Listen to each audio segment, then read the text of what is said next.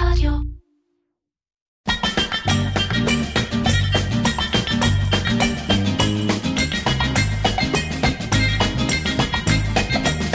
איר-קצ'ר, קריאיטיב פודקאסט, עם מירן פחמן.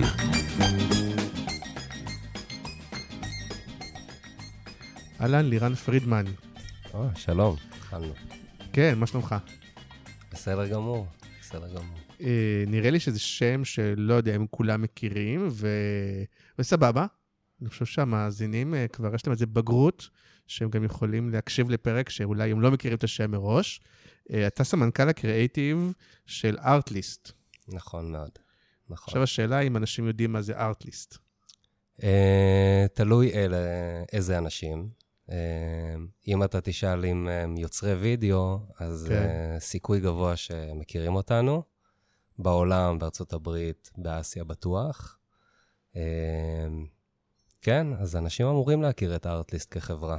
מי שיוצר וידאו. אני אספר לך את החוויה שלי, כבר סיפרתי לך, אני אספר אותה שוב, אני מצד אחד לא בדיוק יוצר וידאו, אבל יש לי הרבה נגיעות, וגם כעצמאי, גם יש לי הרבה נגיעות כמייקר כזה, אתה יודע, אני כבר לא תמיד, כל סרט או כל הפקה יכול ללכת לחברת הפקה, תעשו לי בשבילי, יש יותר דברים שאני יותר מעורב וכדומה, ונדמה לי שאני מתורגת המון, בעיקר ביוטיוב, כל מיני סרטים כאלה של ארטליסט וארטגריד, נדבר על זה וכל מיני כאלה, והאמת היא שלא ידעתי מה זה, לא ידעתי שזה ישראלי בכלל, קצת התייחסתי לזה קצת כספאם כזה, קצת אמרתי, טוב, יש 1,000 מאגרי פוטג'ים, זה אחד מהם שתרגט אותי ודי התעלמתי מזה, חייב להגיד.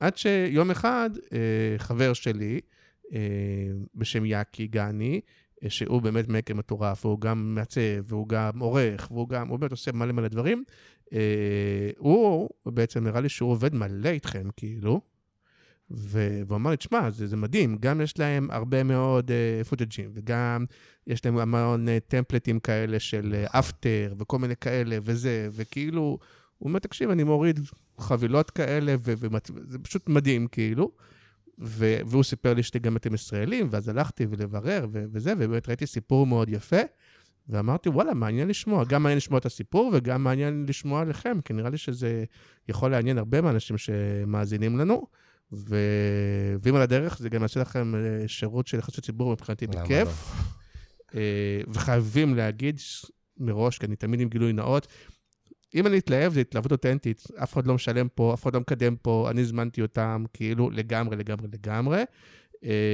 מה שכן משלם הרבה מאוד כסף, הספונסר שלנו, freelancing.com, ראש בראש מול פייבר, דרך אגב, ממש ראש בראש בימים אלה.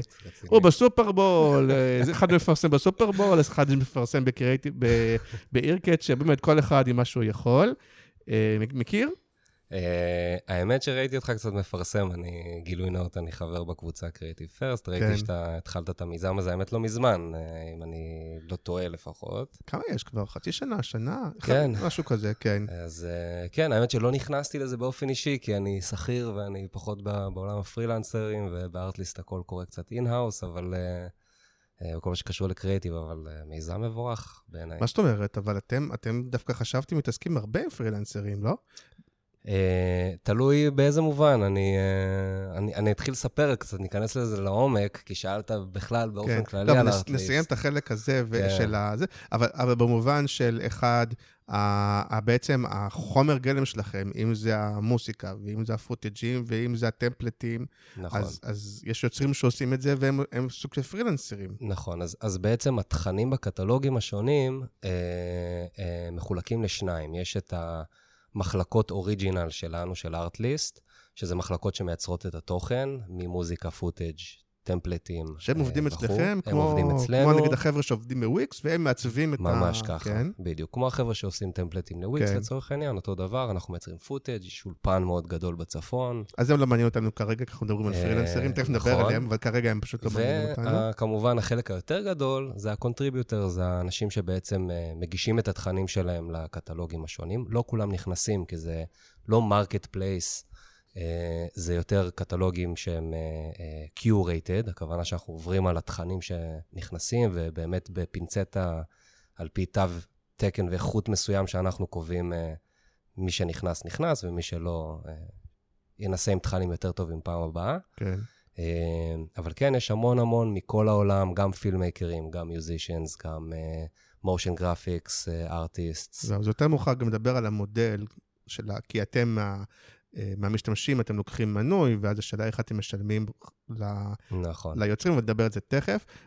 אבל כן מילה, נגיד, כשאתם, ועוד פעם, אם נחשפתי ביוטיוב, אתם בעצמכם עושים שיווק, אתם בעצמכם עושים פרסום, אז זה גם בתוך הבית, או שפה אתם גם נעזרים אז יש לנו את מחלקת הקריאיטיב ומחלקת השיווק ומחלקת הדיזיין בתוך ארטליסט, שהכל, בוא נגיד, 95% מהתכנים שאתה רואה ביוטיוב, פייסבוק, ובפרסומות, זה באמת תכנים שאנחנו מייצרים בתוך המחלקות עצמן, שהשיווק בעצם מפציץ אותך בפרסומות. אז גם לא עובדים עם משרד פרסום, וגם לא עובדים, עושים כאילו, מה שנקרא מהחברות, הכל אין-האוס. שהאג'נסי הוא בתוך הבית. נכון, וזה מעניין, כי האקוסיסטם של ארטליסט הוא מעין משרד פרסום קטן, כן. כי יש לך מחלקות פוסט וקלר, ויש לך קריאייטיב ומוזיקה והכל.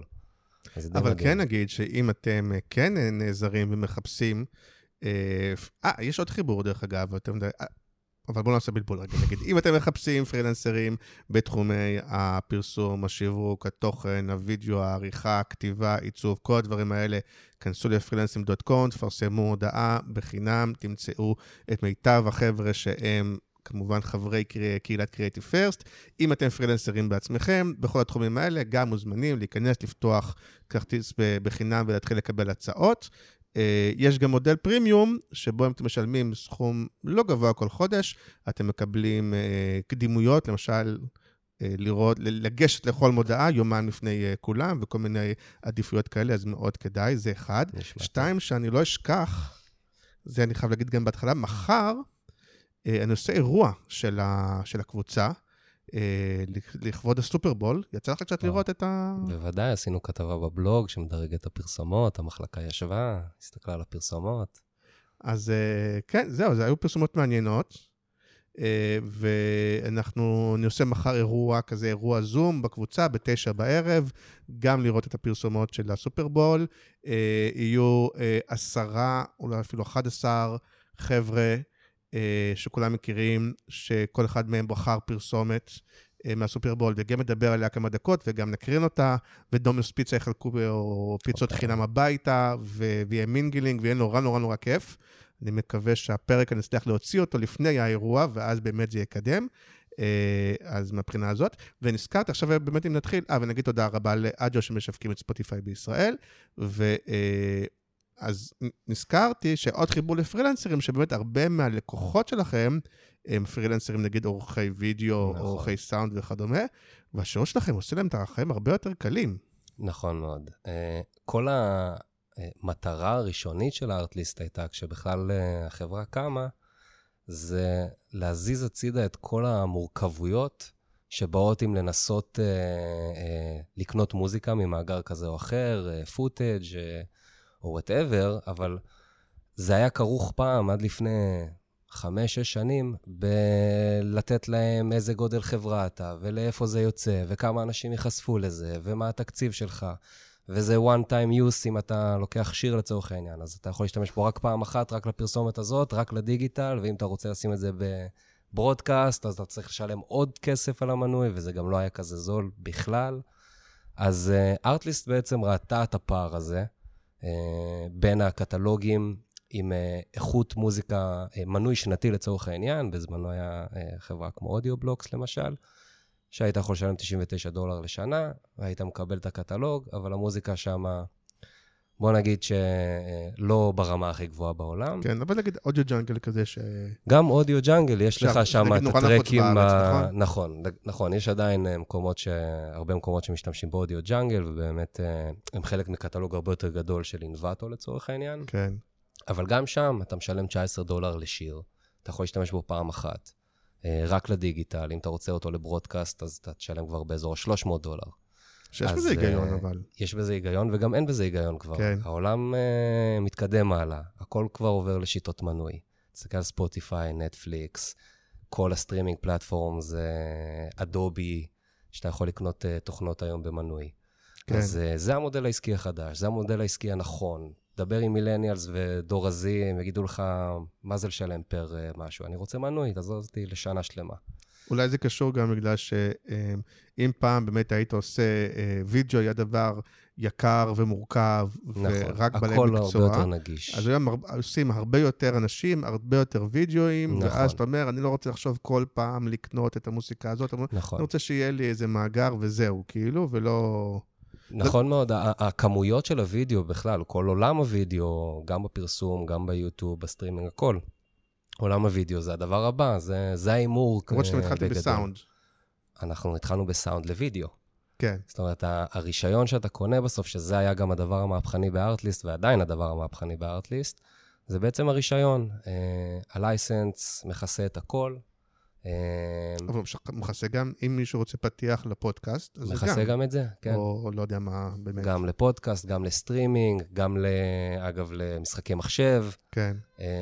זה לא רק נגמר בווידאו, אבל הנישה העיקרית היא היוטיוברס, המייקרס, כמו שאתה קורא להם, ובעצם העניין הראשון הוא העניין הקריטי, כי אתה יכול להוריד שיר בהמון פלטפורמות, ברגע שאתה מפסיק את המנוי, אז התכנים שיצרת הם עדיין ברישיון, אבל אם אתה רוצה להשתמש בשיר שוב, אתה כבר לא יכול. זה רוב המנויים והפלטפורמות. זהו, כי זה לא מה שנקרא מיקרו-פיימנטס. נכון. זה לא, נגיד ספוטיפיי והחבר'ה, זה לא 20-30 שקל בחודש.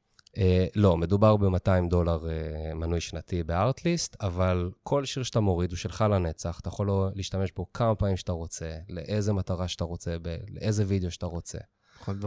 אני מניח שרוב האנשים מוכרים את זה אחר כך, כי אני חושב שרוב השוק לא מודע ולא מכיר, וזה גם אולי בסדר, כלומר, מישהו שלם נגיד 200 שקל מנוי שנתי, ואחר כך על כל שיר שהוא מוכר, אם אני עכשיו אולפן סאונד, אז ללקוח או למשרד פרסום, יכול להיות שאחר כך כל שיר בנפרד אתה יכול למכור ב$300 או... נכון, זה יצר איזשהו מצב שאתה כמייקר משלם את $200 שנתי, יש לך גישה עכשיו לקטלוג עם עשרות אלפי שירים, אבל אתה גובה מהלקוח שלך עדיין את $300 פר שיר, אז יש לך פה מרג'ן מטורף, אתה בסוף גם עושה רווח על הדבר הזה, וזו השקעה מאוד נכונה. הוא הצטמצם די מהר, כמו שהיה פעם, כמו שאטר מול שהיינו קודמים ויזואלים, אני יודע מה, מגטי אימג' וכאלה, אז אני מניח שגם השוק לאט לאט יבין שיש פה ספרייה. הלקוחות יתחילו אולי להבין את הדבר הזה. או שהלקוח בעצמו יעשה את המנוי.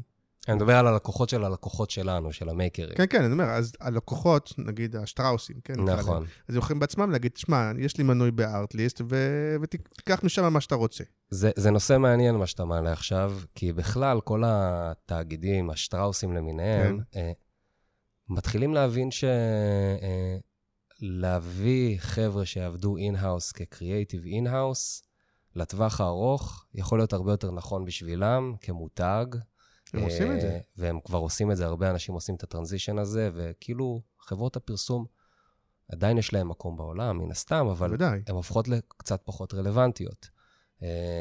שוב, יש להם המון מקום, וכמובן השוק הזה מאוד רחב, עם סקיילים שונים של סוגי עבודות, אבל המון חברות היום, שבעבר היו עובדות עם חברות פרסום, הבינו שלהקים מחלקת קריאייטיב אין-האוס יותר נכון להם, ויותר כלכלי להם גם.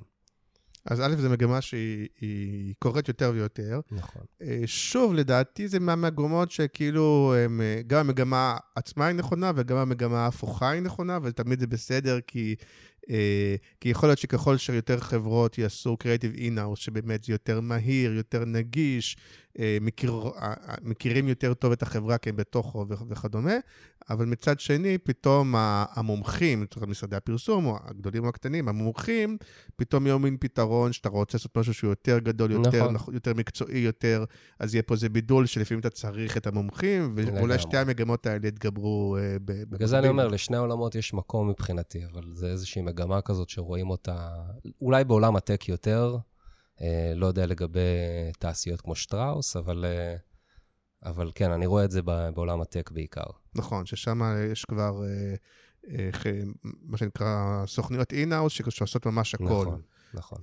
לפעמים מוציאים, עוד פעם, לא יודע, נגיד אפרופו פייבר כזה שעשו סרט לסופרבול, לא יודע מי עשה להם, אבל יכול להיות שספציפית הוציאו את זה החוצה. אבל את רוב הדברים באמת הם, או בדיוק אמרתי לי ששמעת את הפודקאסט עם תום, נכון.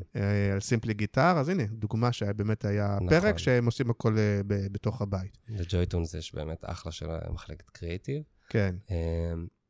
אבל שאלת על ארטליסט, אני רוצה קצת לספר ברשותך על הסיפור של ארטליסט. כן, על ההתחלה. סיפור באמת מיוחד על ההתחלה.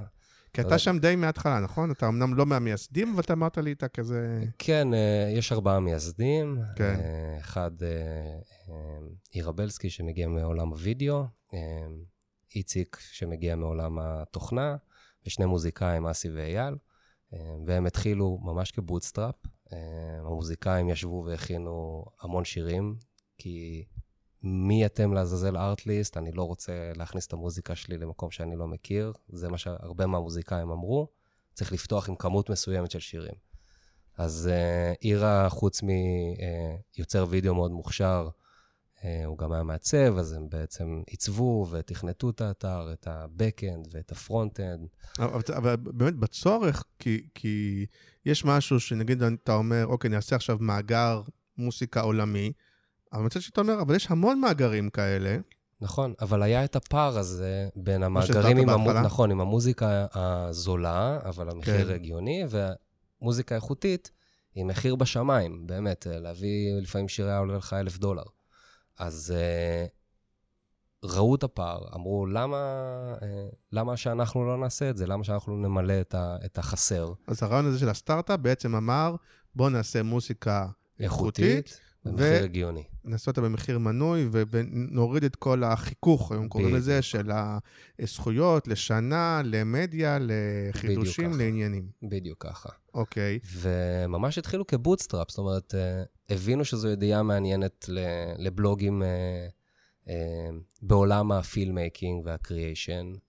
הבלוגים התעניינו, התנדבו to test out את הגרסאות בטא של האתר. בוטסטראפ זה אומר שהם לא נעזרו במשקיעים חיצוניים, נכון? נכון. שהם בעצם הביאו מהבית. בדיוק ככה. כן. מזמנם ומכספם האישי, ובעצם לאט לאט השם התחיל לגדול, זה התחיל מהמון שיווק אורגני, עשו כל מיני מבצעים קטנים כאלה, בוא תיקח 3 שירים בחינם, תנסה אותם.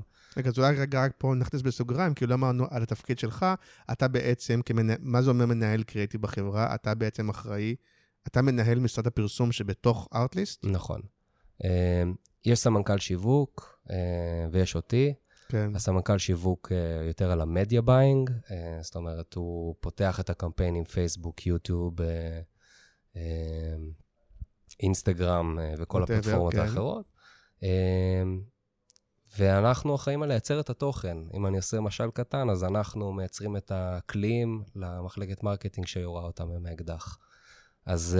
קטנת אותו קצת לרמת המחלקת מדיה, את המרקטינג, אבל... לא, הוא עושה הרבה יותר, הם עושים הרבה הרבה יותר, אני פשוט מנסה לפשט את זה. אתה אחראי על התוצר, והוא אחראי על הניהול השיווקי. בדיוק. מתעסקים, שוב, אני מקטין אותם, אבל מדובר פה במיליוני דולרים בחודש של תקציבים, שצריך לנהל אותם נכון, ובאמת לקבל ROI נכון. אתה היית באמת מהרגע הראשון, שאתה אומר, רגע, עכשיו אנחנו, אוקיי, התחלנו, עכשיו צריך לספר את זה לעולם, וכנראה אין תקציבי מדיה גדולים, כי רק התחלנו. ממש לא. והמשקעה מהבית. נכון, אז מה עושים? קודם כל, אירה, אחד המייסדים, הוא חבר טוב שלי מהבית, והיינו עובדים המון ביחד כמייקרים בעצמנו. אני בא מהרקע הזה, הייתה לי חברת הפקות עם אח שלי. וואלה. וכן, היינו עובדים עם לקוחות בדיגיטל. זה בלסקי של רעננה וזה, זה קשור? לא, נקרא אחים פרידמן. לא, אירה. בלסקי, כן, אירה בלסקי. הוא הבן של בלסקי? לא, לא. אוקיי. משפחה מהגולן, חבר'ה צנועים. זהו, כי כל העסק הוא קיבוץ בצפון, ראיתי. נכון. יש לנו משרדים בתל אביב וברעננה, אבל הכל התחיל מהצפון, קיבוץ אפיקים, קיבוץ קטן וחמוד ליד הכנרת. ובעצם היינו באזור 7 אנשים, משהו כזה. אני, שחר, סמנכ"ל שיווק, המייסדים, עוד איזה מפתח ומעצבת כזה, פלוס מינוס. אז מהרגע ראשון הבינו שכדי להפיץ את הבשורה, צריכים בעצם לעשות קריאיטיב, או צריך לייצר תוכן אורגני, בעיקר שיצא החוצה? דווקא לא אורגני. התחלנו פשוט במדיה ביינג בתקציבים מאוד מאוד מאוד קטנים, פשוט עם קריאיטיב יחסית מוצלח. גם כשלא בדיוק הבנו, יש best practices יוטיוב אדס ופייסבוק אדס, ולא הכרנו את העולמות האלה, בכלל לא עבדנו עדיין עם יוטיוב וגוגל, עם גוגל ופייסבוק שמלווים אותנו היום, בכל מקרה. באיזה שוק התחלתם? האמריקאי? התחלנו תמיד מהאמריקאי, מהרגע הראשון זה היה מוצר שהוא מוצר גלובלי. באמת האמריקאי היה השוק העיקרי, ובהתחלה בכלל כיוונו לפרופשיונל פילמקרס. זה היה השוק הראשוני, זה גם השוק שאני ואירה כאילו הגענו ממנו, והכרנו אותו הכי טוב. באיזשהו שלב, מאוד מוקדם... על איזה שאנחנו מדברים? 2-3? אל תוך תחילת המיזם. לפני 2-3 אנחנו מדברים? לפני 3 שנים, כן. אתם כאילו צעירים. כן, אנחנו חברה צעירה יחסית. כן. קמנו במרץ 2016, אני חושב. אוקיי. ובאיזשהו שלב הבנו שהיוטיוברים, זה הקהל הגדול, זה הקהל שצריך מוזיקה, הוא מייצר המון המון תכנים, ושם הכסף נמצא, שם באמת הקהל נמצא, ואני זוכר שישבנו, אני ושחר, ואנחנו מנתחים פרסומות של וויקס ביוטיוב, ומבינים את ה-best practice עוד לפני בכלל שעבדנו עם גוגל, והבנו מה זה best practice. כן.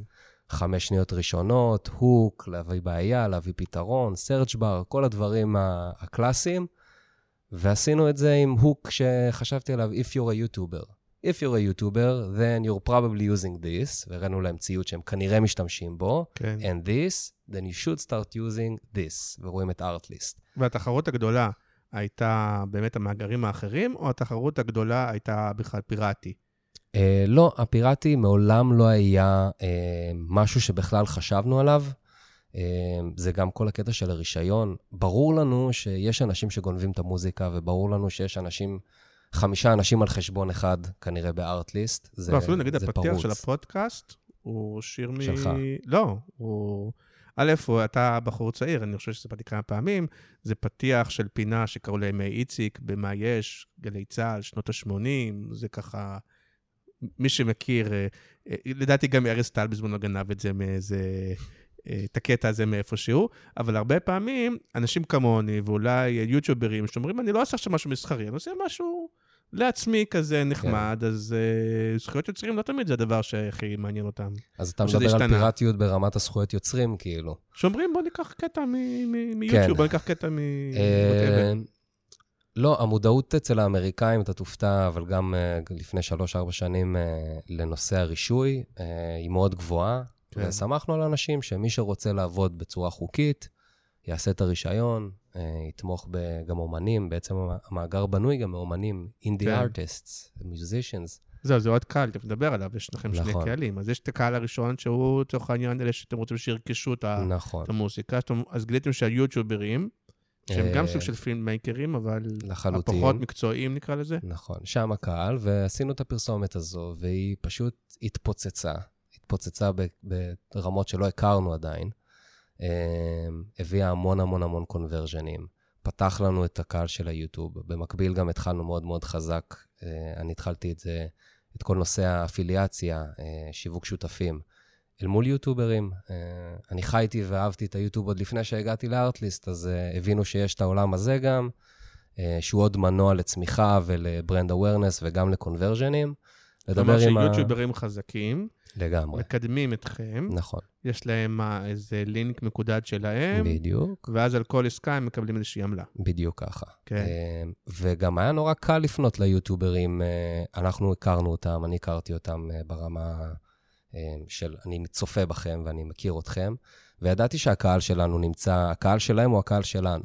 כן. אז לסגור איתם עסקאות היה הרבה יותר פשוט, הם גם מאוד חשים הזדהות עם המוצר, ומבינים למה המוצר כל כך חשוב, והם רואים את ה-value לצופים שלהם, אז היה קל גם לשכנע אותם, בואו כאילו תדברו על המוצר שלנו. אז זה win-win situation גם לנו וגם להם. התחלנו לבנות את המאגר של השותפים, של הפרטנרס שלנו, עם אחלה של יוטיוברים מכל העולם, בעיקר ארצות הברית, וגם זה התחיל להיות מנוע מאוד מאוד חזק. אז בעצם השוק של היוטיוברים נפתח בפנינו די מוקדם, ואנחנו... ואיך הולך המודל? הוא מודל של חודש ראשון חינם, כמו שחלק עושים, או שיש פרימיום, או איך המודל? יש פרימיום, בעצם אתה יכול לעשות טרייל, אתה מכניס את המייל, סיסמה, אתה יכול להשתמש באתר ולהוריד גם מוזיקה, רק שהמוזיקה היא עם ווטרמרק, שיש לך את ה-artlist.io על המוזיקה. כן. וברגע שאתה מרגיש שזה באמת נכון לך, ושיש שם מוזיקה שאתה אוהב, אתה יכול להכניס אמצעי תשלום ולחגוג. אז כמו אתה בחינם, אתה מקבל עם הווטרמרק, מה ש... נכון. בשפה השנייה קראנו זה לואו-רזים, אתה יכול להוריד לואו-רז, מה שנקרא, אבל כשאתה רוצה ביצוע, אז אתה בעצם מסיר את זה. כן. כן. זה המודל ברמת הלקוח. ברמה של ארטליסט, אז בעצם יש את המוזיקאים, שאנחנו משלמים להם תמלוגים. רגע, לפני המוזיקאים, תספר רגע לתהליך, כי בעצם כשאתה מביא אנשים, אתה רוצה פעם אחת לחשוף אותם, פעם שנייה אתה רוצה מקום כל שירשמו, אולי באמת שיתנסו, ואחר כך צריך להעביר אותם למנויים בתשלום. נכון. אתה מביא אותם לאתר, הם מתנסים, אתה גם מקבל את המייל שלהם, אז עכשיו יש לך את המייל שלהם, ואתה יכול לעשות טרגטינג יותר מדויק, דרך הפייסבוק גם. הם משתמשים באתר, הם מבינים אם זה מתאים להם או לא מתאים להם, והם מחליטים לקנות. יש עוד כל מיני דברים, כמו חבר מביא חבר בתוך האתר. לא, אבל נגיד מעניין אותי בתור מישהו שגם טיפה מתעסק, וגם באמת הרבה מתורגת, אז יחסית משקיעים הרבה כסף כדי להביא את אותם אנשים, כי אני רואה שעושים לי כל הזמן רימרקטינג, ואז הצד השני, גם תמיד נשאלת השאלה, כי אתה אומר מצד אחד זה מנוי, אז גם, אז חושבים על ה-lifetime value, או שחושבים על, נניח שעושה מנוי, אז נגיד הוא יישאר איתנו שנה, או איך אתה יודע כמה כסף יהיה שווה הבן אדם, זה מאוד מטעה. אני יכול להגיד שמההתחלה, שחר עשה עבודה מדהימה עם כל המדיה ביינג, ובאמת עבדנו כסוג של כלכלת משפחה. שאנחנו מוציאים כסף על קמפיין, או אפילו על יוטיובר כזה או אחר בשיווק שותפים, אם הוא לא החזיר את הכסף, אנחנו סוגרים את הקמפיין, או מפסיקים לשלם קצת יותר כסף ליוטיובר הזה כדי לקדם אותנו, ועוברים לקריאיטיב הבא. זה עולם מאוד מהיר שאתה מחליף. זאת אומרת, היינו רווחיים על המדיה ביינג שלנו from day one, שזה מדהים, כי זה מה שקורה שאתה בוטסטראפ. אתה צריך להתנהל בצורה מאוד מאוד חכמה, ולהבין שכל מה שאתה עושה חייב להיות לו ROI. כן, השאלה שלי נגעה בדיוק ב-ROI הזה, כלומר, האם, א', יש גם תשלום חודשי, נכון? $30 לחודש? לא, שנתי. $200 לשנה? נכון, ואז אתה יודע שיש לך את הבן אדם הזה לשנה, ובדרך כלל... ואין מצב שמוציאים יותר $200 על להביא את הבן אדם? היום כבר אנחנו מוציאים יותר. בהתחלה היינו מאוד מאוד משתדלים להביא בן אדם בפחות $200. כן. וזה היה מצליח גם, בדרך כלל אנשים נשארים איתנו לפחות 3 שנים, זאת אומרת, אנחנו כן מסתכלים, היום כבר אנחנו הרבה יותר מסתכלים על ה-lifetime value של כל לקוח ולקוח.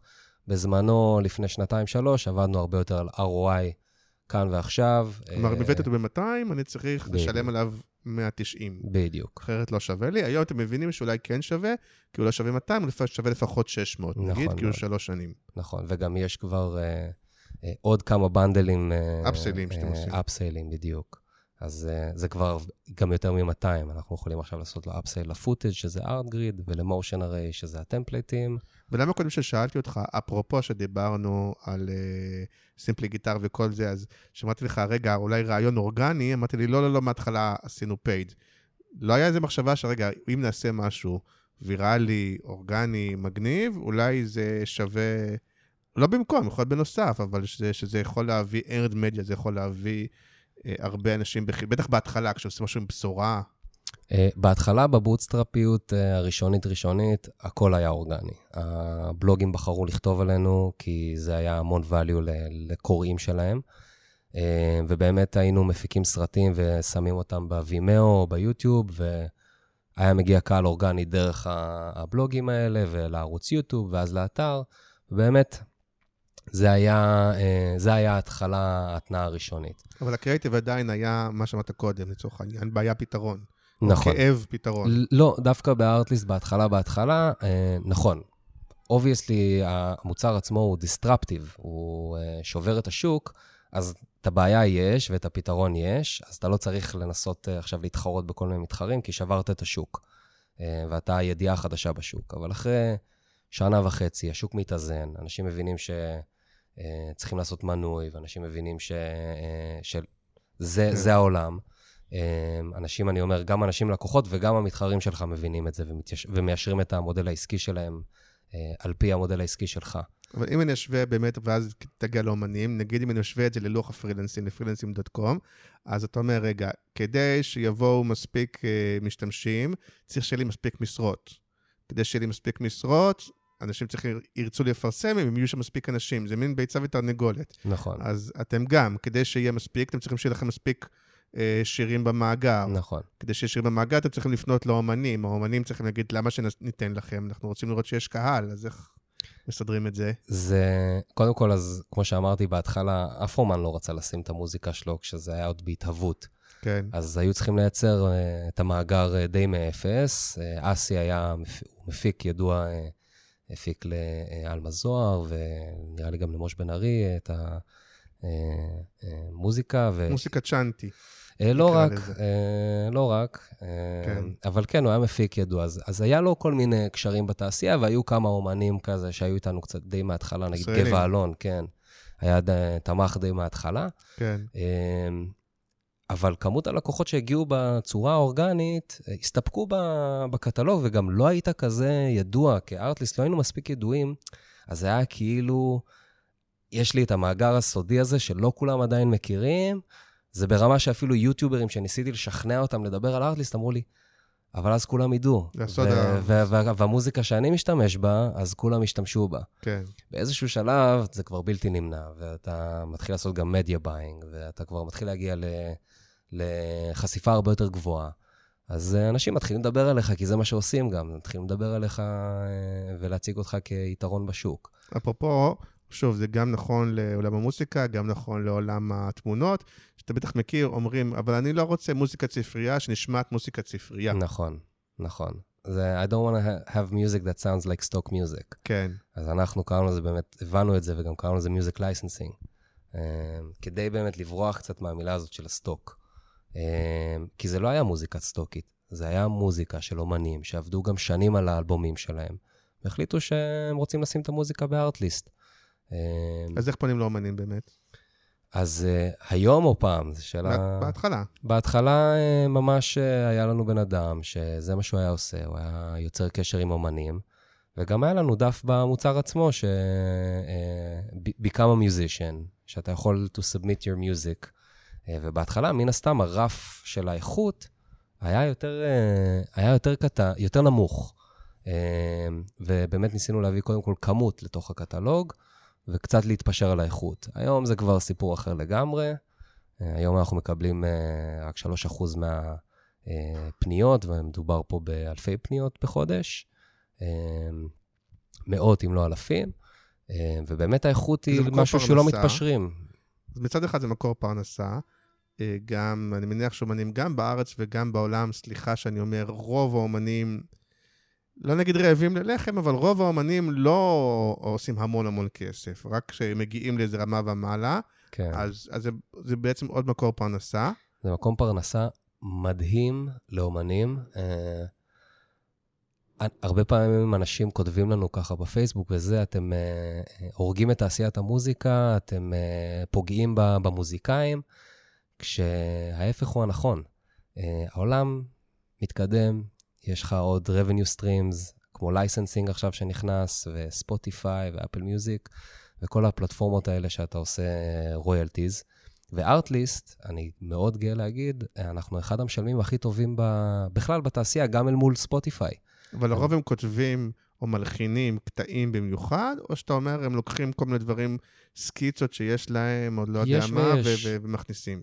יש אנשים שממש מכינים עכשיו מוזיקה, ועושים את המחקר שלהם על מה מורידים הכי הרבה. יש מוזיקאים שעושים את זה, ויש גם מוזיקאים שאומרים, טוב, אין לי יותר מדי מה לעשות עם האלבום שיצרתי לפני שנה, מה אכפת לי לשים אותו בארטליסט ולעשות עוד כמה אלפי דולרים בשנה? ואני אומר לך שיש מוזיקאים אצלנו שעושים מאות אלפי דולרים בשנה. אתה מתבסס הרבה על מוזיקה ישראלית? לא, דווקא המוזיקה הישראלית היא... על יוצרים ישראלים. כי מצד אחד ראיתי שכן יש די הרבה יוצרים ישראלים. יש יוצרים ישראלים, ובאמת בהתחלה היו ביחס לקטלוג הרבה יותר יוצרים ישראלים. היום אני יכול להגיד שיש לנו יוצרים ביותר מ-120-130 מדינות, ומי יושב ומחליט שזה כן וזה לא? אז יש צוות שלם של גם A&R, וגם אצלנו מה שנקרא Media Process. מה זה A&R? A&R זה Artists and Recruitment, Artist Management כזה.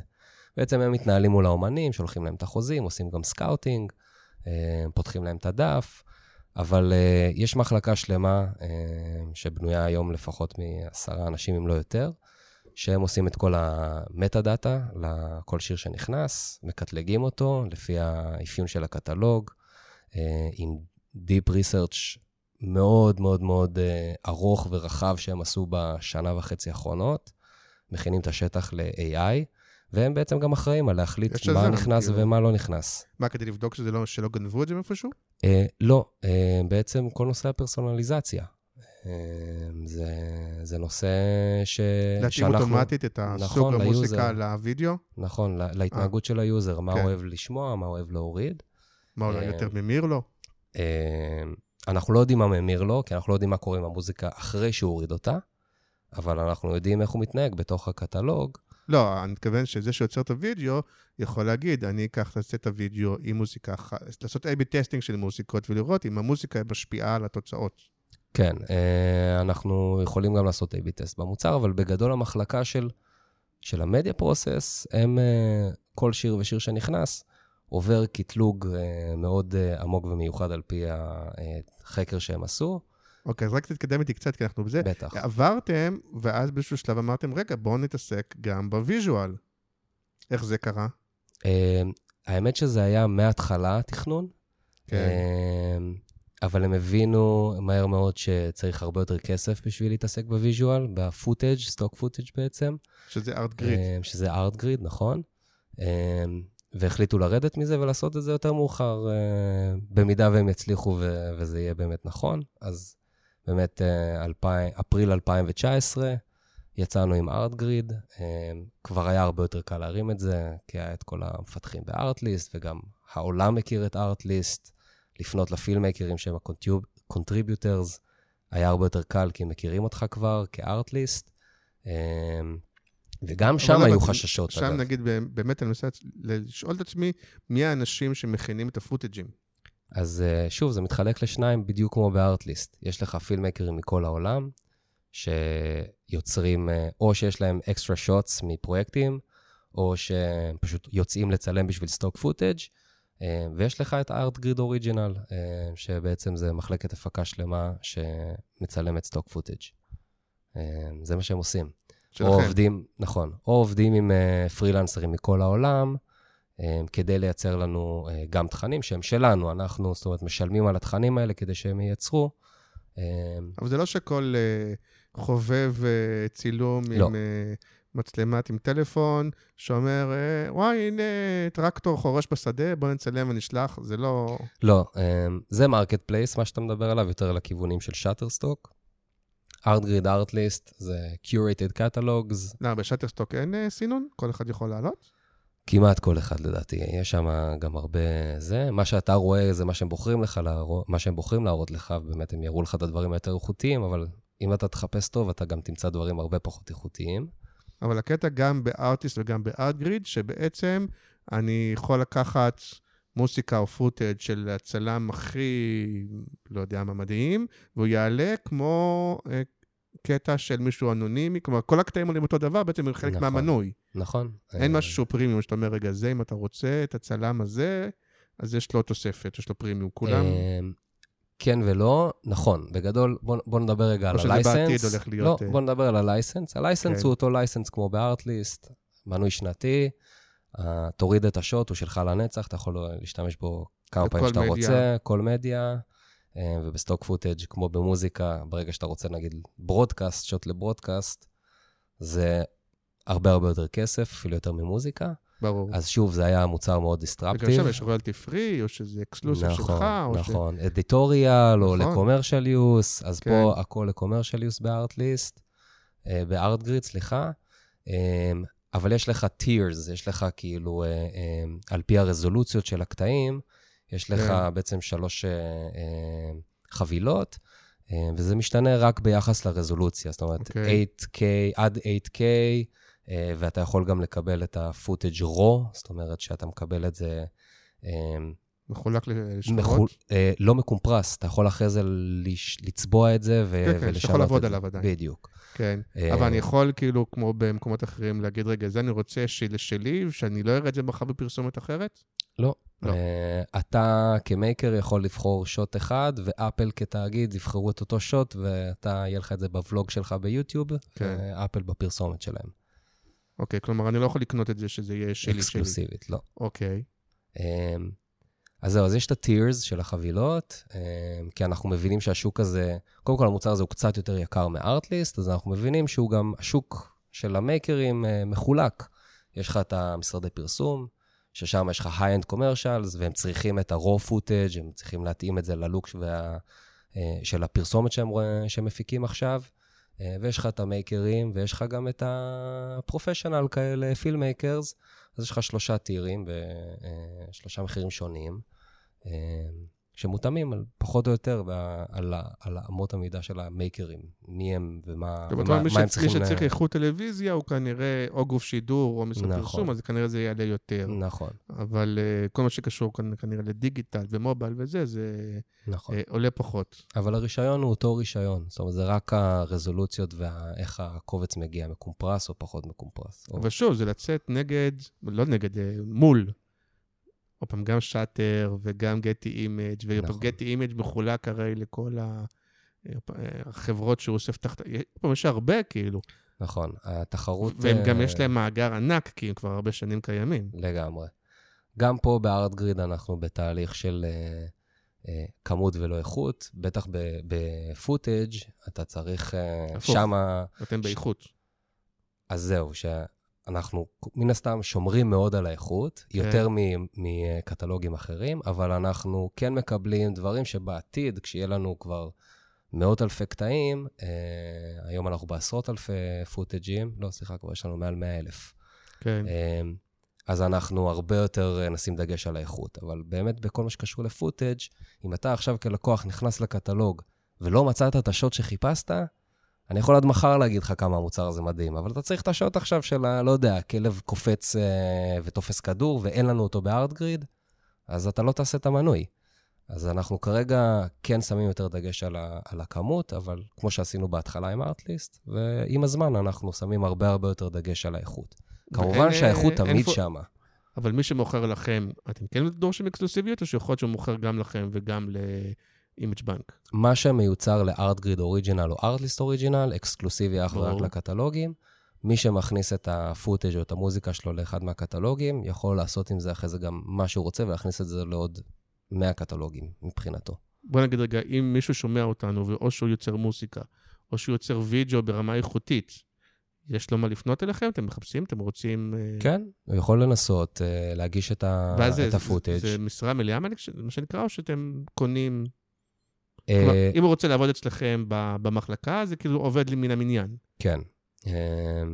ואנחנו מגייסים אנשים שאמורים להיות פרודוסרים ופילמייקרים ומושן גרפיקס דיזיינרס, כדי לייצר באמת את התכנים האוריג'ינל. כן. אבל אם הוא רוצה פשוט, אם הוא פרילנס ורוצה להכניס את הפוטאג' שלו, או את המוזיקה שלו, הוא מוזמן לשלוח את זה לצוות קיוריישן. ואיך הם מתומחרים? בטח לא מקבלים הרבה כסף על כל דבר, כי... אתה מדבר על הפרילנסרים או העובדים בארטיסט? לא, הפרילנסרים. נגיד, יש לי באמת איזה קטע פוטאג' שיצרתי, אז אני מקבל על כל הורדה, כאילו? אתה מקבל על כל הורדה, פיקסט פרייס אחוז, הם ממש פרטנרים, הם בעלי מניות זהב, במרכאות אני קורא לזה. כן. יש להם אחוז מסוים מההכנסות של ארטליסט, אפילו לא מהרווחים, אני מדבר איתך על ההכנסות. וזה מחולק על פי פול כזה, אבל על פי פר הורדה. והם עושים הרבה כסף. אחד הדברים שלי הכי העיף את הראש, דרך אגב, אפרופו מה שמעתי לך עם יאקי שהראה לי, כי מגרי מוסיקה הכרתי, מגרי וידאו גם יש, וגם את הדבר הזה יש, אבל לא ראיתי עד כדי כך, זה הנושא של הטמפלטים, כבר הטמפלטים של האפטר וכל הדברים האלה. כן. שזה חברה די חדשה שקניתם, נכון? נכון.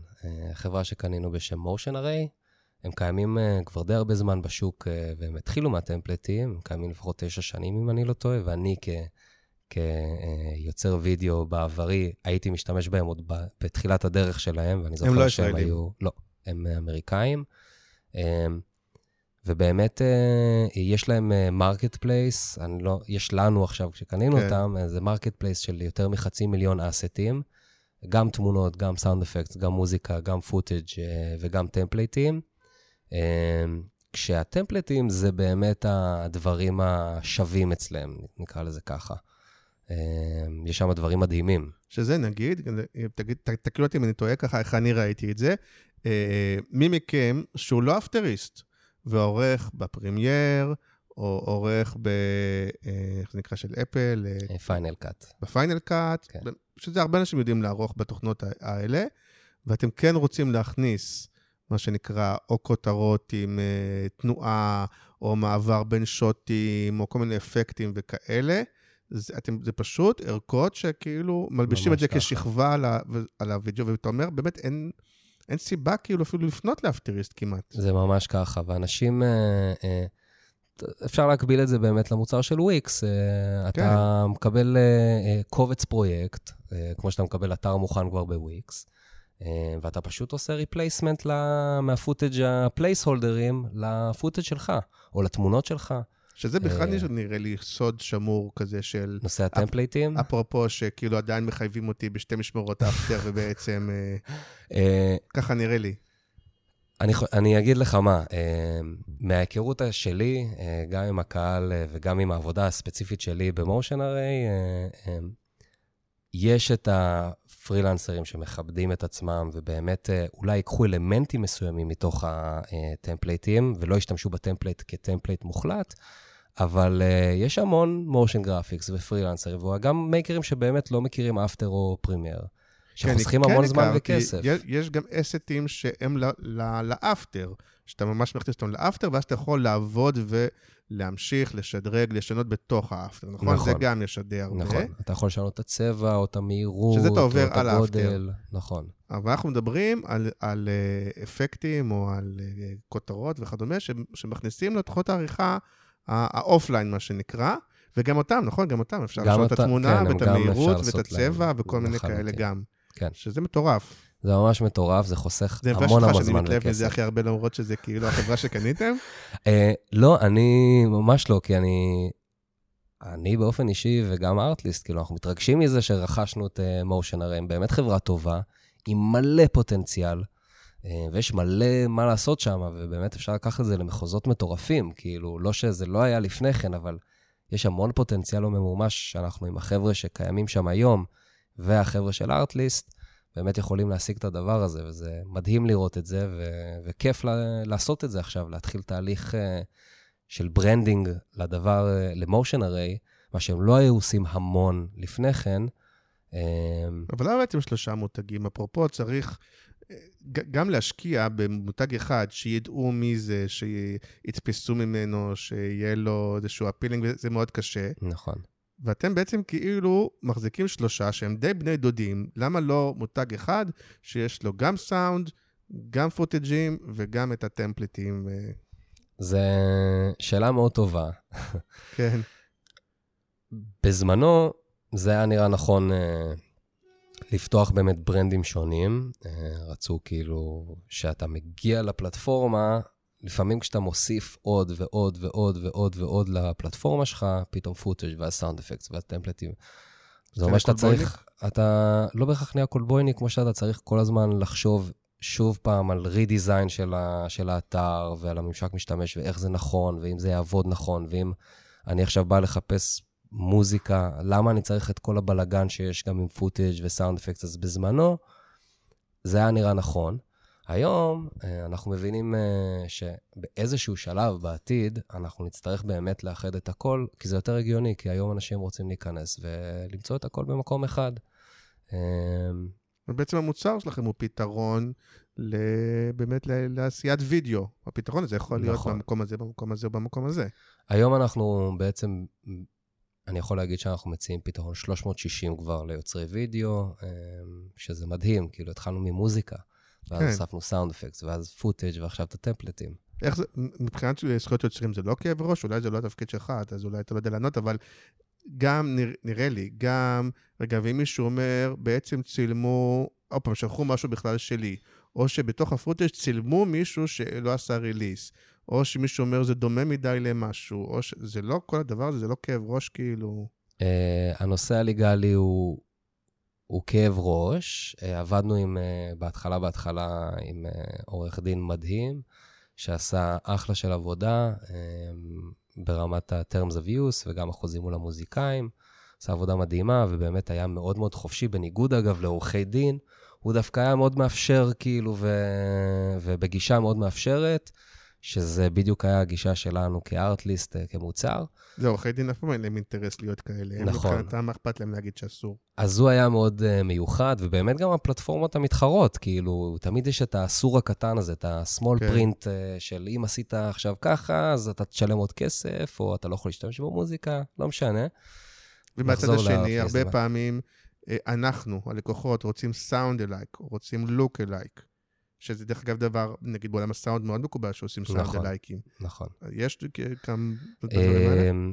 כן, אני יכול להגיד שהמחלקת אוריג'ינל שלנו משתמשת בהמון רפרנסים מפרסומות מדהימות, גם של אפל, גם של סמסונג, גם של דברים מאוד מאוד חזקים בצ'ארטס באופן כללי של ספוטיפיי, ועל פי זה הרבה פעמים משתמשים בזה כרפרנס למוזיקות. ואתם גם מתכננים להגיע מתישהו באמת לשירים עצמם, לצורך העניין לקנות זכויות של, לא יודע מה, של יוניברסל, של כאלה. הלוואי, נראה לי שעולם הלייסנסינג בסוף יגיע למימדים של לייבלים הכי גדולים היום. זה יהיה חלק בלתי נפרד מה-revenues של לייבלים, כשהם יבינו את זה בשלב כזה או אחר. אני מקווה. שנסביר שהיום, אפרופו השיר עכשיו של שגי, שנמכר גם, שהיה גם בסופרבול. של The Weeknd?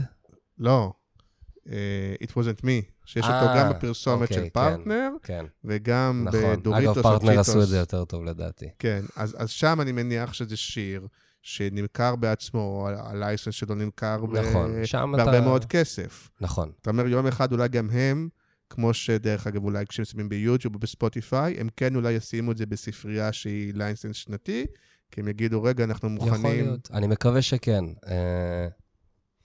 בוא נגיד שהיום אני פסימי לגבי זה, לא נראה לי, כי הם עדיין עושים המון המון כסף, כמו שאתה אומר, to license one song, כמו It Wasn't Me, זה כנראה כמה מיליונים, וזה מאוד רווחי להם, אבל אולי בעתיד. אין לדעת. ויש גם אנשים אקטיביים שלצורך העניין מחפשים את היוצרים או של הסאונד או של הוידאו, ופונים אליהם, אומרים, בוא ראיתי שאתה עושה דברים מאוד יפים. כן, כן, זה מדהים. המוזיקאים שלנו מקבלים הודעות, וגם הפילמקרים, מקבלים הודעות כל הזמן. כן. לא. לא, אני אומר, האם אצלכם יש אנשים שהם כאילו תפקידם לחפש את התגליות הבאות? כן, סקאוטרים כאלה. סקאוטרים בדיוק. יש לנו, כן. גם בפוטאג' וגם במוזיקה יש לנו אנשים שמחפשים אומנים. זה ממש לאחרונה התחיל להיות מאוד מאוד חזק אצלנו. כי פשוט אנחנו גם נורא מוצפים בסאבמישנס מבחוץ. אז כאילו לא הרגשנו את הצורך, אבל אנחנו מבינים שעכשיו to step it up ברמת האיכות, גם צריך לחפש אקטיבית אומנים. אז עושים את זה. אוקיי, אז בואו רגע לסיום, א', כי אתה פה מייצג את כל החברה, אבל בואו נדבר רגע, כן, מה אתה עושה ביום-יום בסופו של דבר, מכל הדבר הזה? אז מחלקת הקריאיטיב, אני הסמנכ"ל קריאיטיב בארטליסט, בעצם overseeing את התוכן הפרסומי והאורגני, סושיאל מדיה ויח"צ, ניוזלטרים, כל הדבר הזה. יש בעצם שני צוותים, צוות פרודקשן וצוות קונטנט מרקטינג. הצוות פרודקשן אחראי בעצם על כל הוידאו והבאנרים, שהם מוכשרים בטירוף ומייצרים דברים מדהימים, והצוות קונטנט מרקטינג שלא פחות מוכשרים. זה לא נראה שזה נוצר בארץ. או פעם, אני לפני, זה חלק מהעניין, נכון? כי פעם לפני שאמרו לי שזה חברה ישראלית, המטרה הייתה... לא ידעתי שזה... זה לא היה מטרה, זה היה כאילו ברור לנו שאנחנו מדברים לגלובל אודיאנס. אפילו יש נגיד, אם אני זוכר, הרבה סרטים, נגיד, עם אנשים שחורים, כן? עם צבע נכון, נכון. כן, כן. PC. כן, לא, שלא נראים ישראלים או לא... לחלוטין, כן, זה חלק מהעניין של הברנד, להציג דייברסיטי, להציג גלובליזציה. בסוף הקהל בנוי מיותר מ-160 מדינות, אז אנחנו משתדלים באמת לא לראות ישראלים, לא כי אנחנו רוצים להחביא את זה שאנחנו מישראל, מי שעושה גוגל על ארטליסט רואה קיבוץ אפיקים ישראל בצד, אבל... בחורים אפיקים, אתה יודע מזה? שאתה עוד לא בדור. לא. היה פעם כזה לדעתי, היה פעם כמו הגבעתרון כזה, יש כזה מין להקת זמר, הבחורים האפיקים. תשאל, אתה לא מהקיבוץ. לא, אבל אני מהגולן במקור. מאיפה? רמת הגולן, מושב עניים. עניים. כן. שזה דרום הרמה? זה מרכז הרמה, נכון, ליד קצר. אז יש את החבר'ה האלה. לא מפתיע, אגב, הקיבוצים מאוד מתאים להם שיהיה להם איזה להקה כזאת, במיוחד בעמק הירדן. כן, הם היו בקדם אירוויזיון, לא זוכר למה זה צץ לי כזה, הבחורים מאפיקים, אבל אתה עדיין, כאילו, איך אתה עדיין יודע מה לעשות? אתה עדיין, כמו שאתה אומר, גם מסתכל קצת מאחרים, תמיד, זה חלק מהעבודה, ביום-יום, ריסרצ' גם על המתחרים, אבל הקריאיטיב לא מגיע מהמתחרים, הוא מגיע מאפל וסמסונג ואדידס ונייק the biggest and greatest, על זה אנחנו מסתכלים, זה השאיפה שלנו, זה סוג תכנים שאנחנו רוצים לייצר. בסוף אנחנו צריכים למכור למייקרים. העיניים שלהם עיניים ויזואליות. הם תופסים כל פיפס קטן וכל טעות קטנה שיש לך בבאנר או בפרסומת, הם יגידו על זה ויצחקו על זה. אז חלק מהמטרות, מעבר לזה שאנחנו צריכים לייצר פרסומת, אנחנו צריכים לייצר פרסומת שהיא בוחרת, אבל היא גם אינספיירינג. שהמייקר יסתכל ויגיד, וואו, זאת פרסומת שאני רוצה גם לייצר, אני רוצה להגיע לרמה הזו. ואנחנו באמת מסתכלים על הברנדים הכי גדולים, רואים את הסטנדרט הוויזואלי שלהם והסטנדרט של הקריאייטיב, ולזה אנחנו שואפים כמובן בתוך מתכונת של פרפורמנס. נורא ששוב, הם מכניסים גם את עלויות ההפקה, מעבר לעלויות המדיה, שוב, ואנחנו מגיעים למשהו שבסוף אתה צריך להיכנס לאיזשהו תמחור, או פעם שלא יהיה יותר יקר נכון. מה שאנשים מכניסים. נכון. לעשות ההפקות האלה, שאתה אומר שהן נראות טוב, ומה שקוראים production value, מה שנקרא, אז זה גם עולה כסף. אתה תופתע, אבל שאתם יודעים לייצר אנחנו יודעים to be very lean and mean, במיוחד בהתחלה זה היה המוטו שלי ושל אירה, צא עם מצלמה, אתה יכול לעשות את זה הכל בעניין של תאורה ולוקיישן נכון, אתה יכול לגרום לדברים לראות חול במעט מאוד כסף, מעט מאוד נמצאים. וגם חלק מהקטע זה אולי לייצר באמצעות הפלטפורמה שלכם, לא? זה בין היתר, כמובן. היום כשיש את הפוטג', המוזיקה, מן הסתם תמיד, אתה חייב להשתמש בשיר של ארטליסט, זה בסוף המוצר שאתה מוכר. אבל גם עם הפוטג' בארטגריד, נורא כיף לערוך דברים עם הדבר הזה, כי הפוטג' ברמה כל כך גבוהה, עם פילמקרים כל כך מוכשרים גם בארץ וגם בעולם, שכיף לערוך עם זה פרסומות. נכון, אפילו אם אתה מכיר, יש נגיד סרטים של מראים לך סרט מדהים, אומרים לך, תקשיב, כל לעשות את זה צולם במצלמה של האייפון. נכון, מה שאפל עושים. כן, אתה אומר, בוא נראה, מדהים, כאילו. אז כאלה, זה כאילו, צריכים לשכנע. זה בדיוק זה, אתה לא צריך עכשיו אמצעים מטורפים, אתה פשוט צריך באמת, בדרך כלל זה קאסט, לוקיישן ותאורה. זה שלושת הדברים המרכזיים מבחינתי. כמובן שהתוכן והתסריט זה הדבר הכי הכי חשוב. רעיון, אתה מדבר פה עם קריאיטיב פרסט. סטורי is king, כמובן. אני מדבר בסטנדרט הוויזואלי, לא צריך עכשיו 100,000 שקל או 100,000 דולר כדי לייצר פרסומת שנראית פגז. אנחנו ידענו לייצר את זה גם ב5,000 שקל. היום אנחנו כבר בתקציבים אחרים, החברה כבר גדולה, ואנחנו באמת עובדים בתקציבים הרבה יותר גדולים, אבל עדיין לא תקציבים שאתה היית מקבל מחברות הפקה, וגם לא ממשרדי פרסום. מעניין אתכם בכלל השוק הישראלי, או שהוא כאילו על הדרך כזה? הייתי אומר שהוא על הדרך.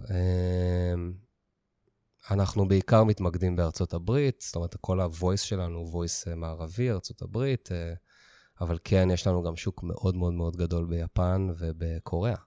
וואלה. כן, שזה מדהים לראות את זה, וזה בכלל עולם אחר, מטורף כאילו, לנסות לשווק לקוריאנים וליפנים, זה מיינדסט אחר לחלוטין. הם רואים דברים אחרת, הם מתנהגים אחרת, הם חושבים אחרת, זה ואז אתם נעזרים באנשים מקומיים? בשיווק הכוונה? אז מסתבר שבקהל שלנו, דווקא הם כן אוהבים לראות את הדברים המערביים יותר, הם יותר מתחברים לזה, עדיין צריך להבין איך אתה מתרגם את הסלוגנים שלך לצורך העניין, כי עכשיו אני אגיד לך פילמייקר באנגלית, איך אומרים פילמייקר בעברית? יוצר תוכן, יוצר וידאו. יוצר תוכן, יוצר וידאו, קולנוען. זאת אומרת, יש כמה דרכים לתרגם את המילה. שוב, אני אומר מייקרים, וזה עברית או אנגלית? זה אנגלית, אתה מבין? אז אנחנו צריכים לראות איך התרגום גם שאנחנו עושים נכון, ואז אנחנו באמת פונים לאנשים מקומיים שמכירים את השוק, והם עשו לנו גם פרזנטציה על מה זה בכלל יוטיוב בג'פן, זה עולם אחר ומשוגע לחלוטין. ואין עוד חברות שעושות מה שאתם עושים במודל שאתם עושים? יש כל מיני חברות שעושות במודלים שונים ואחרים, כל אחת והיתרונות שלה.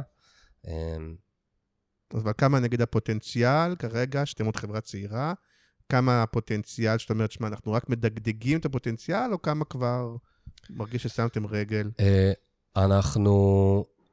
אם פעם היינו מדברים בשוק של מיוזיק לייסנסינג וסטוק פוטאג', אז אנחנו כבר לא מדברים בזה. אנחנו מסתכלים עכשיו על שטרסטוק ואדובי, שהן חברות ענקיות שנסחרות בבורסה, וזה המרקט שאנחנו רוצים להגיע אליו, המרקט קאפ גם, ובאמת כדי להגיע לזה אנחנו צריכים להרחיב את סל המוצרים שאנחנו מציעים ללקוחות, אז... והקורונה, בוא נגיד, היא משרתת. הקורונה היצאה הכל ושירתה את זה. האמת שזה היה די מטורף. בקורונה, בסטוק פוטאג', בארטגריד, ראינו צמיחה של 100% חודש אחרי חודש, קרוב ל3 חודשים במנויים. ומן הסתם, כי אנשים לא יכלו לצאת לצלם. היו צריכים פתרון איכותי, אבל affordable, מה שנקרא, שלא שובר את הכיס, והמון אנשים השתמשו בטונות של פוטאג', ואנחנו ברמתנו ראינו את הפוטנציאל והתחלנו לייצר מלא פוטאג' שקשור לקורונה, וגם לדבר עם הקונטריביוטרס שיביאו כמה שיותר פוטאג' שקשור לקורונה, רחובות ריקים, בורסות נופלות, אנשים עם מסכות כמובן, אפילו יש לנו תלתיסטים בחברה שעשו את החיידק בתלת, וכל הדברים האלה הכנסנו מאוד מהר לקטלוג, כי הבנו וראינו מה קורה בעולם. אנשים מייצרים hopeful videos כאלה על הקורונה, והמון וידאוים שראית היו עם סטוק פוטאג' של ארטגריד. זה היה מדהים לראות את זה. כלומר, אפילו באמת אפשר לראות, נגיד אם אנשים מחפשים דברים, והם לא מוצאים, אז יש לכם אנליסטים שיכולים לקחת ולראות מה אנשים חיפשו, ואין, ואז להגיד, רגע, בוא את זה נייצר, וככה זה עובד? וגם אנחנו דואגים לשמוע את הלקוחות, כאילו יש לנו מחלקת ספורט שלמה, שהיא כל היום מדברת עם הלקוחות, ואם אנחנו רואים שיש משהו שחסר, ואומרים לנו שיש משהו שחסר, אנחנו מנסים למלא את הפער, אבל אנחנו גם רואים בקטלוגים של מתחרים, מה מורידים אצלם, מה חסר אצלנו, ויודעים גם להתאים את הקטלוג. טוב, אני אשלח אותך הביתה לדעתי עם שיעורי בית, ואני חושב ששווה לחזור ל-Creative First עם איזושהי הצעה שיווקית, ולהגיד, לא יודע מה, איזה הנחה, איזה חודש ראשון, איזה משהו לתת. א', יש משהו לקהל הישראלי בכל זאת, ולמצוא איזה... בוא ניתן משהו ליוצרים הישראלים. יש כמה דברים שאפשר לעשות. כל מיני כאלה הטבות קטנות. גדולות, אנחנו מדברים על גדולות וקטנות. אנחנו חושבים בגדול, אנחנו לא אנשים בקטן. תקשיב, א' זה מקסים, ומעורר השראה, וב' אני אומר, אני אגיד לך איפה הצד השני גם, כי נגיד, יש אנשים כמוני, לא יודע כמה יש, אבל כשהם כבר עושים משהו, זה באמת פעם ב. ואז הם כן אומרים עצמם, אני לא עכשיו אשלם מנוי וזה, כי אני באמת צריך שיר פעם ב, פוטאג' פעם ב, אפילו שטר פעם ב. ואז לאנשים כמונו זה כאילו פחות מתאים. כן. לוקחים את זה בחשבון, אני מניח. לוקחים את זה בחשבון, וגם מבינים שהאנשים האלה אולי עדיין לא מבינים כמה value יש במוצרים האלה, שאפילו הפעם הזה שאתה עושה, בסוף יכול להיות יוצא לך לא משתלם לעומת מנוי שנתי בארטליסט. או שזה יוצא לך חשק הרבה פעמים. כי אתה אומר, רגע, כבר קניתי מנוי, אז עכשיו אני יכול אולי לעשות יותר סרטים, או לעשות יותר דברים, אני יכול כאילו, שוב, זה בסדר גמור, לתמחר את הדברים ולהגיד, רגע, אני עכשיו יכול לעשות, בעצם להוציא את הכסף הזה אחר כך מלקוחות, לייצר עוד דברים, בטח בעולמות של הטמפלטים והאלה, שאפשר לעשות אחלה דברים, וזה די מהר מחזיר את עצמו. לגמרי, לגמרי. זה מחזיר את עצמו מאוד מהר בדרך כלל. יפה, אז תודה רבה על הזמן ועל הסיפור, וכמו שאמרנו, אתה נמצא אצלנו בקבוצה ובקהילה, ואם יהיו שאלות אז אני מניח שישאלו, ושבוע הבא, לא, עוד שבועיים פרק ה-200. אני הייתי ה-199? לא, אתה 198. אוקיי. עוד שבועיים פרק ה-200, עם מישהו שאני מאוד מאוד אוהב, שהרבה זמן רציתי להביא והוא לא כל כך רצה. אוקיי. ואני מאוד שמח ומתרגש מזה שהוא בא, ונשמור את זה עוד קצת כהפתעה. יאללה, נשמע כמו טיזר מעניין. תודה, היה לי מאוד לא בטוח שזה שואל שאתה תכיר נגיד, אבל בפתיעת פרסום יכירו, ואותי באופן אישי. בסוף אני עושה את כל זה בשביל עצמי. אז אתה עכשיו נוסע מה, לגולן? למושב תמרת, שם אני גר, בצפון. תמרת אני לא מכיר. זה ליד כזה, רמת ישי. אוקיי. כן, אני גדלתי בגולן, קשה לי עם העיר, אז אני בורח כל יום לצפון. שזה גם נחמד, להסיק גם בפריפריה וגם בזה, זה נשמע לי מגניב. לגמרי. אז תודה רבה ודש לחבר'ה. נמסור, תודה רבה לך. ונתראה בשבוע הבא. ביי ביי.